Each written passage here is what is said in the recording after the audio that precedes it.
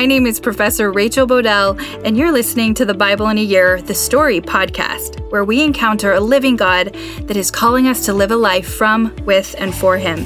This podcast is designed to help you listen to the one connected story of the Bible and understand it, perhaps just a little bit better, by learning from biblical scholars that have helped me. We will read the Bible out loud and explore how the one connected story of the kingdom of God is unfolding and how we fit into that story today.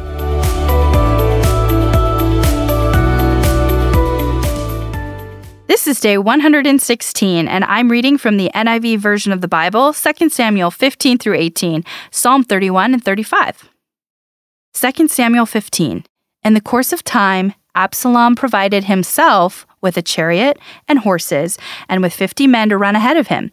He would get up early and stand by the side of the road leading to the city gate. Whenever anyone came with a complaint to be placed before the king for a decision, Absalom would call out to him, "What town are you from?" He would answer, "Your servant is from one of the tribes of Israel." Then Absalom would say to him, "Look, your claims are valid and proper, but there is no representative of the king to hear you." And Absalom would add, "If only I were appointed judge in the land, then everyone who had a complaint or case could come to me, and I would see that they received justice."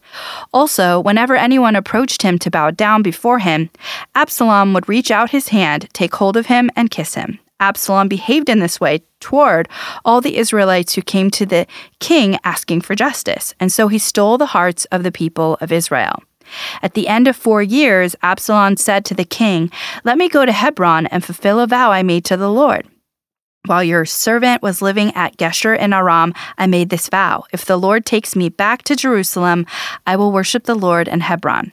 The king said to him, "Go in peace." So he went to Hebron.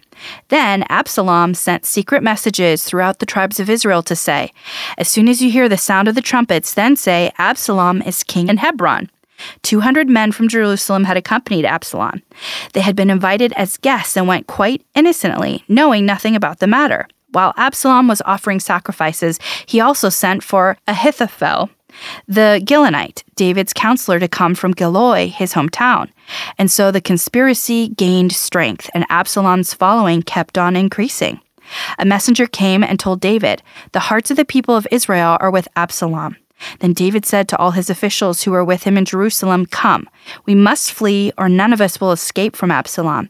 We must leave immediately, or he will move quickly to overtake us and bring ruin on us and put the city to the sword." The king's officials answered him, "Your servants are ready to do whatever our lord the king chooses." The king set out, and with his entire household following him, but he left 10 concubines to take care of the palace. So the king set out with all the people following him, and they halted at the edge of the city. All his men marched past him, along with all the Cherethites and Pelethites and all the 600 Gittites who had accompanied him from Gath marched before the king. The king said to Ittai the Gittite, "Why should you come along with us? Go back and stay with King Absalom. You're a foreigner, an exile from your homeland. You came only yesterday, and today shall I make you wander about with us when I do not know where I'm going? Go back and take your people with you. May the Lord show you kindness and faithfulness."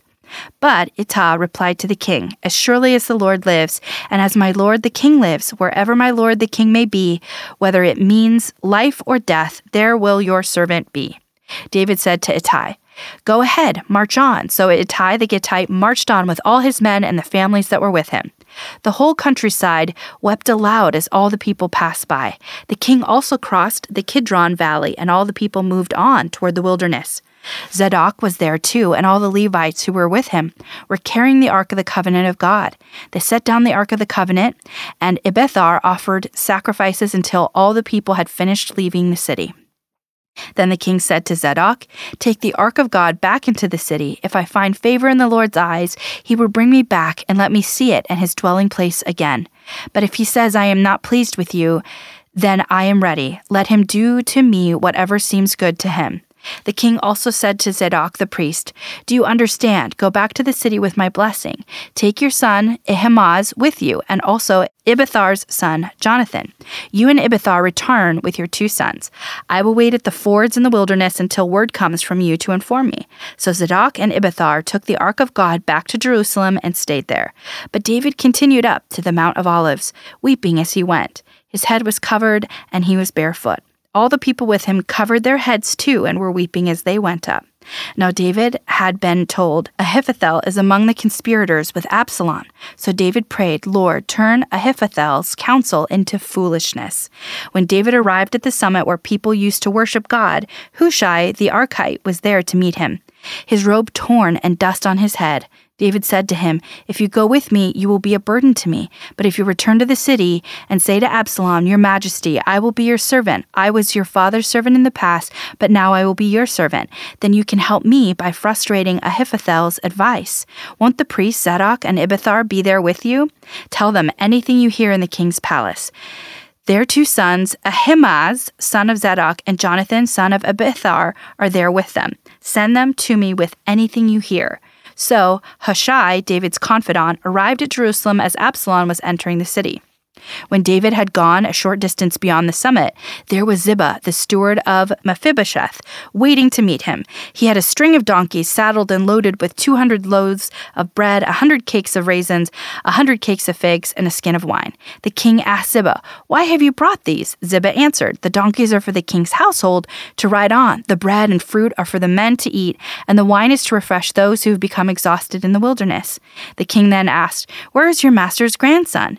Ziba said to him, He is staying in Jerusalem because he thinks today the Israelites will restore to me my grandfather's kingdom. Then the king said to Ziba, All that belonged to Mephibosheth is now yours. I humbly bow, Ziba said. May I find favor in your eyes, my lord the king.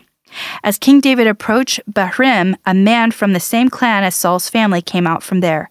His name was Shimei, son of Gera, and he cursed as he came out. He pelted David and all the king's officials with stones, though all the troops and the special guard were on David's right and left. As he cursed, Shimei said, get out, you murderer, you scoundrel. The Lord has repaid you for all the blood you shed in the household of Saul, in whose place you have reigned. The Lord has given the kingdom into the hands of your son, Absalom. You have come to ruin because you are a murderer. Then Abishai, son of Zeruiah, said to the king, Why should this dead dog curse my lord the king? Let me go over and cut off his head. But the king said, What does this have to do with you? Your son of Zeruiah, is he cursing because the Lord said to him, Curse David? Who can ask, Why do you do this? David then said to Abishai and all his officials, My son, my own flesh and blood, is trying to kill me. How much more then this Benjamite? Leave him alone. Let him curse, for the Lord has told him to. It may be that the Lord will look upon my misery and restore to me his covenant blessing instead of his curse today. So David and his men continued along the road, while Shimei was going alongside the hillside opposite him, cursing as he went and throwing stones at him and showering him with dirt. The king and all the people with him arrived at their destination, exhausted, and there he refreshed himself. Meanwhile, Absalom and all the men of Israel came to Jerusalem, and Ahithophel was with him. Then Hushai the Archite, David's confidant, went to Absalom and said to him, Long live the king, long live the king. Absalom said to Hushai, So this is the love you show your friend. If he's your friend, why didn't you go with him? Hushai said to Absalom, No, the only chosen by the Lord, by these people, and by all the men of Israel, his I will be, and I will remain with him. Furthermore, whom should I serve? Should I not serve the son? Just as I served your father, so I will serve you. Absalom said to Ahithophel, Give us your advice. What should we do? Ahithophel answered, Sleep with your father's concubines whom he left to take care of the palace. Then all Israel will hear that you have made yourself obnoxious to your father, and the hands of everyone with you will be more resolute. So they pitched a tent for Absalom on the roof, and he slept with his father's concubines in the sight of all Israel. Now, in those days, the advice Ahithophel gave was like that of one who inquires of God. That was how both David and Absalom regarded all of Ahithophel's advice. Ahithophel said to Absalom, I would choose 12,000 men and set out tonight in pursuit of David. I would attack him while he is weary and weak. I would strike him with terror, and then all the people with him will flee. I would strike down only the king and bring all the people back to you. The death of the man you seek will mean the return of all. All the people will be unharmed. This plan seems good to Absalom and to all the elders of Israel. But Absalom said, Haman, summon also Hushai the Archite, so we can hear what he has to say as well. When Hushai came to him, Absalom said, Ahithophel has given this advice. Should we do what he says? If not, give us your opinion. Hushai replied to Absalom, "The advice Ahithophel has given is not good this time. You know your father and his men. They are fighters and as fierce as wild bear robbed of their cubs. Besides, your father is an experienced fighter. He will not spend the night with the troops. Even now he is hidden in a cave or some other place. If he should attack your troops first, whoever hears about it will say, 'There has been a slaughter among the troops who follow Absalom.' Then even the bravest soldier whose heart is like the heart of a lion will melt with fear, for all Israel knows that your father is a fighter and that those with him are brave. So I advise you, let all Israel from Dan to Beersheba, as numerous as the sand on the seashore, be gathered to you, with you yourself leading them into battle. Then we will attack him wherever he may be found, and we will fall on him as dew settled on the ground. Neither he nor any of his men will be left alive. If he withdraws into a city, then all Israel will bring ropes to that city, and we will drag it down to the valley until not so much as a pebble is left." Absalom and all the men of Israel said, "The advice of Hushai the Archite is better than that of Ahithophel, for the Lord is determined to frustrate the good advice of Ahithophel in order to bring disaster on Absalom." Hushai told Zadok and Abithar the priests, "Ahithophel had advised Absalom and the elders of Israel to do such and such, but I have advised them to do so and so. Now send a message at once and tell David, 'Do not spend the night at the fords in the wilderness, cross over without fail, or the king and all the people with him will be swallowed up.'" Jonathan and Ahimaaz were staying in Rogel. A female servant was to go and inform them, and they were to go and tell King David, for they could not risk being seen entering the city. But a young man saw them and told Absalom. So the two of them left at once and went to the house of a man in Bahraim. He had a well in his courtyard, and they climbed down into it. His wife took a covering and spread it out over the opening of the well and scattered grain over it. No one knew anything about it. When Absalom's men came to the woman at the house, they asked, "Where are Ahimaaz and Jonathan?" The woman answered them, "They crossed over the brook." The men searched but found no one, so they returned to Jerusalem. After they had gone, the two climbed out of the well and went to inform King David. They said to him, "Set out and cross the river at once. Ahithophel has advised such and such against you." So David and all the people with him set out and crossed the Jordan. By daybreak, no one was left who had not crossed the Jordan. When Ahithophel saw that his advice had not been followed, he saddled his donkey and set out for his house in his hometown. He put his house in order and then hanged himself. So he died and was buried in his father's tomb. David went to Mahanaim, and Absalom crossed the Jordan with all the men of Israel. Absalom had appointed Amasa over the army in place of Joab. Amasa was the son of Jether, an Ishmaelite who had married Abigail, the daughter of Nahash and sister of Zeruiah, the mother of Joab. The Israelites and Absalom camped in the land of Gilead. When David came to Mahanaim, Shobi, son of Nahash from Rabbah of the Ammonites, and Machir, son of Amiel from Lo-debar, and Barzillai, the Gileadite from Roglaim, brought bedding and bowls and articles of pottery. They also brought wheat and barley, flour and roasted grain, beans and lentils, honey and curd, sheep and cheese from cow milk from David and his people to eat. For they said, "The people have become exhausted and hungry and thirsty in the wilderness." David mustered the men who were with him and appointed over them commanders of thousands and commanders of hundreds. David sent out his troops, a third under the command of Joab, a third under Joab's brother Abishai, son of Zeruiah, and a third under Ittai the Gittite. The king told the troops, "I myself will surely march out with you." But the men said, "You must not go out. If we are forced to flee, they won't care about us. Even if half of us die, they won't care, but you are worth 10,000 of us. If you would be better now for you to give us support from the city." The king answered, "I will do whatever seems best to you." So the king stood beside the gate while all his men marched out in units of hundreds of thousands. The king commanded Joab, Abishai, and Ittai, "Be gentle with the young man Absalom for my sake." And all the troops heard the king giving orders concerning Absalom to each of the commanders. David's army marched out of the city to fight Israel, and the battle took place in the forest of Ephraim. There, Israelite troops were routed by David's men, and the casualties that day were great, 20,000 men. The battle spread out over the whole countryside, and the forest swallowed up more men that day than the sword. Now Absalom happened to meet David's men. He was riding his mule, and as the mule went under the thick branches of a large oak, Absalom's hair got caught in the tree. He was left hanging in midair while the mule he was riding kept on going. When one of the men saw what had happened, he told Joab, "I just saw Absalom hanging in an oak tree." Joab said to the man who had told him this, "What? You saw him? Why didn't you strike him to the ground right there? Then I would have given you 10 shekels of silver and a warrior's belt."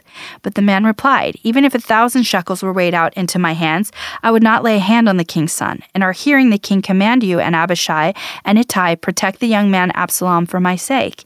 And if I had put my life in jeopardy and nothing is hidden from the king, you would have kept your distance from me." Joab said, "I'm not going to wait like this for you." So he took 3 javelins in his hand and plunged them into Absalom's heart while Absalom was still alive in the oak tree. And 10 of Joab's arm-bearers surrounded Absalom, struck him, and killed him.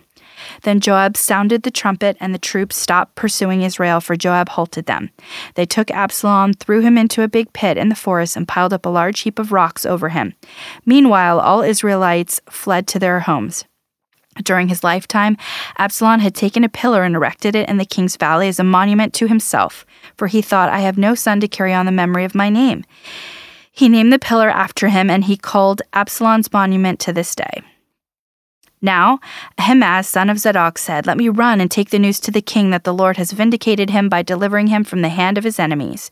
"You are not the one to take the news today," Joab told him. "You may take the news another time, but you must not do so today, because the king's son is dead." Then Joab said to a Cushite, "Go, tell the king what you have seen." The Cushite bowed down before Joab and ran off. Ahimaaz, son of Zadok, again said to Joab, "Come what may, please let me run behind the Cushite." But Joab replied, "My son, why do you want to go? You don't have any news that will bring you a reward." He said, "Come what may, I want to run." So Joab said, "Run." Then Ahimaaz ran by way of the plain and outran the Cushite. While David was sitting between the inner and outer gates, the watchman went up to the roof of the gateway by the wall. As he looked out, he saw a man running alone. The watchman called out to the king and reported it. The king said, "If he is alone, he must have good news." And the runner came closer and closer. Then the watchman saw another runner, and he called down to the gatekeeper, "Look, another man running alone." The king said, "He must be bringing good news too." The watchman said, "It seems to me that the first one runs like Ahimaaz, son of Zadok." "He's a good man," the king said. "He comes with good news." Then Ahimaaz called out to the king, "All is well." He bowed down before the king with his face to the ground and said, "Praise be to the Lord your God. He has delivered up those who lifted their hands against my lord the king." The king asked, "Is the young man Absalom safe?" Ahimaaz answered, "I saw great confusion just as Joab was about to send the king's servant and me, your servant, but I don't know what it was." The king said, "Stand aside and wait here." So he stepped aside and stood there. Then the Cushite arrived and said, "My lord, the king, hear the good news. The Lord has vindicated you today by delivering you from the hand of all who rose up against you." The king asked the Cushite, "Is the young man Absalom safe?" The Cushite replied, "May the enemies of my lord, the king, and all who rise up to harm you be like that young man." The king was shaken. He went up to the room over the gateway and wept. As he wept, he said, "Oh, my son Absalom, my son Absalom, if only I had died instead of you. Oh, Absalom, my son, my son." Psalm 31. In you, Lord, I have taken refuge. Let me never be put to shame. Deliver me in your righteousness. Turn your ear to me. Come quickly to my rescue. Be my rock of refuge, a strong fortress to save me. Since you are my rock and my fortress, for the sake of your name, lead and guide me. Keep me free from the trap that is set for me, for you are my refuge. Into your hands I commit my spirit. Deliver me, Lord, my faithful God. I hate those who cling to worthless idols. As for me, I trust in the Lord. I will be glad and rejoice in your love, for you saw my affliction and knew the anguish of my soul. And you have not given me into the hands of the enemy, but have set my feet in a spacious place. Be merciful to me, Lord, for I am in distress. My eyes grow weak with sorrow, my soul and body with grief. My life is consumed by anguish and my years by groaning. My strength fails because of my affliction and my bones grow weak. Because of all my enemies, I am the utter contempt of my neighbors and an object of dread to my closest friends. Those who see me on the street flee from me. I am forgotten as though I were dead. I have become like broken pottery, for I hear many whispering. Terror on every side. They conspire against me and plot to take my life.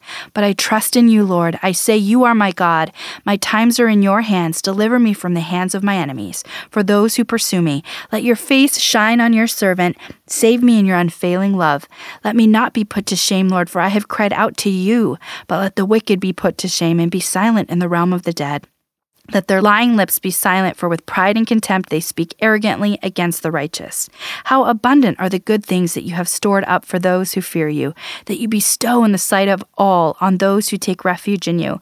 In the shelter of your presence you hide them. For all human intrigues you keep them safe in your dwelling from accusing tongues. Praise be to the Lord, for he showed me the wonders of his love when I was in a city under siege. In my alarm I said, I am cut off from your sight. Yet you heard my cry for mercy when I called to you for help. Love the Lord, all his faithful people. The Lord preserves those who are true to him, but the proud he pays back in full. Be strong and take heart, all who hope in the Lord. Psalm 35. Contend, Lord, with those who contend with me. Fight against those who fight against me. Take up shield and armor. Arise and come to my aid. Brandish spear and javelin against those who pursue me. Say to me, I am your salvation. May those who seek my life be disgraced and put to shame. May those who plot my ruin be turned back in dismay. May they be like chaff before the wind, with the angel of the Lord driving them away. May their path be dark and slippery, with the angel of the Lord pursuing them. Since they hid their net for me without cause, and without cause dug a pit for me, my ruin overtake them by surprise.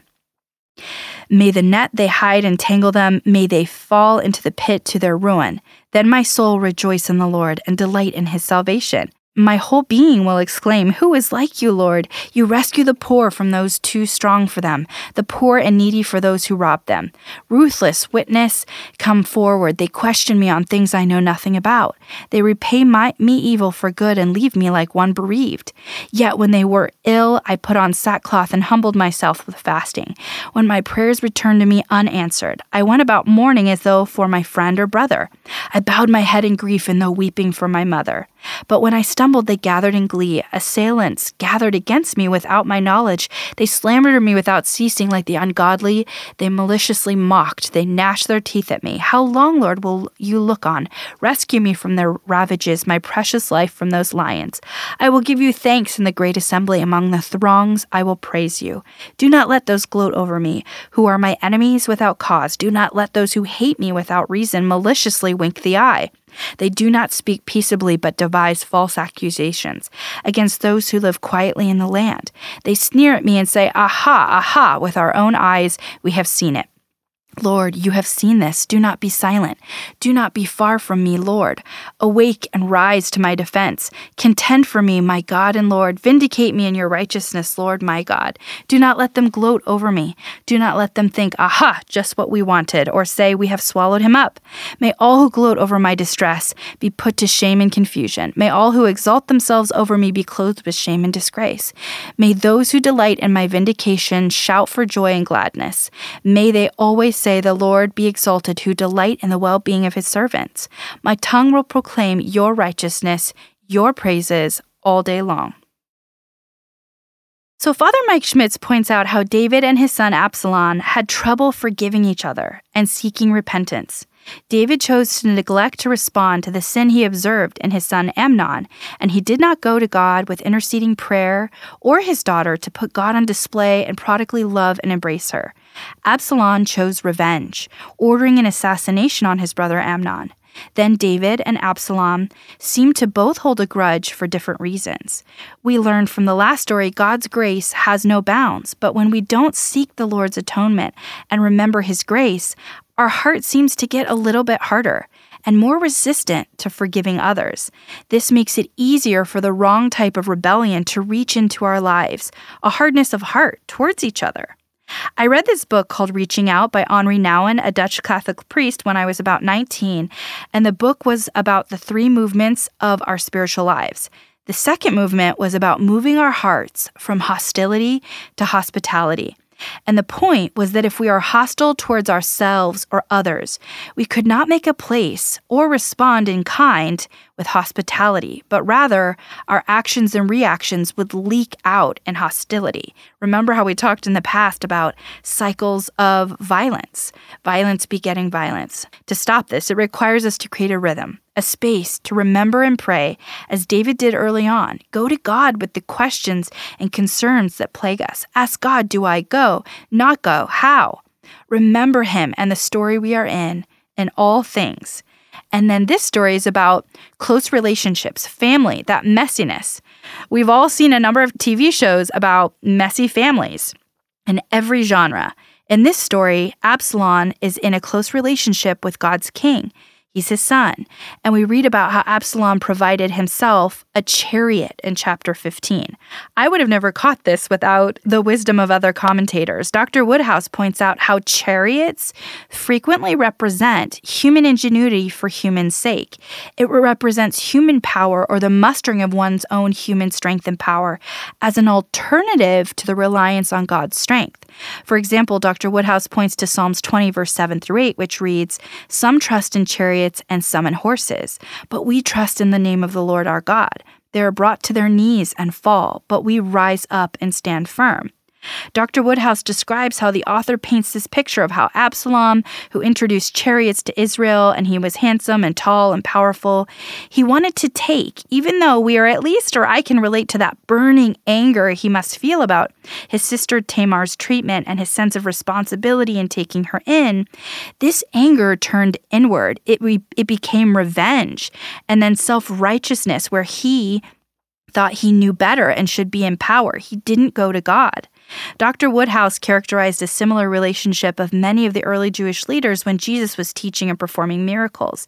They were so close to him, observing him like Absalom was close to David, but many decided to put their trust elsewhere, as Absalom did here.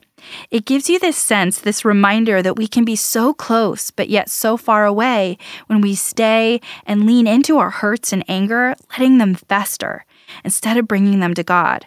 I don't think this means we can't be angry or give our outcry to God, but seeking His counsel, seeking His voice, His wisdom, His guidance.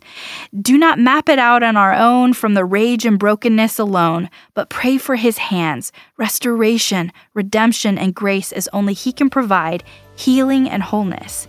He can renew and revive even that which is dead.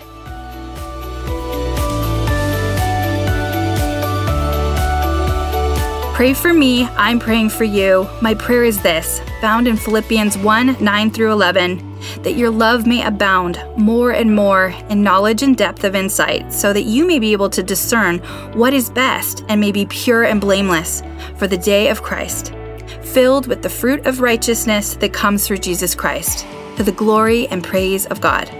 What is this fruit? It is love, joy, peace, patience, kindness, goodness, faithfulness, gentleness, and self-control. Against such things there is no law. Galatians 5:22 through 24. See you tomorrow.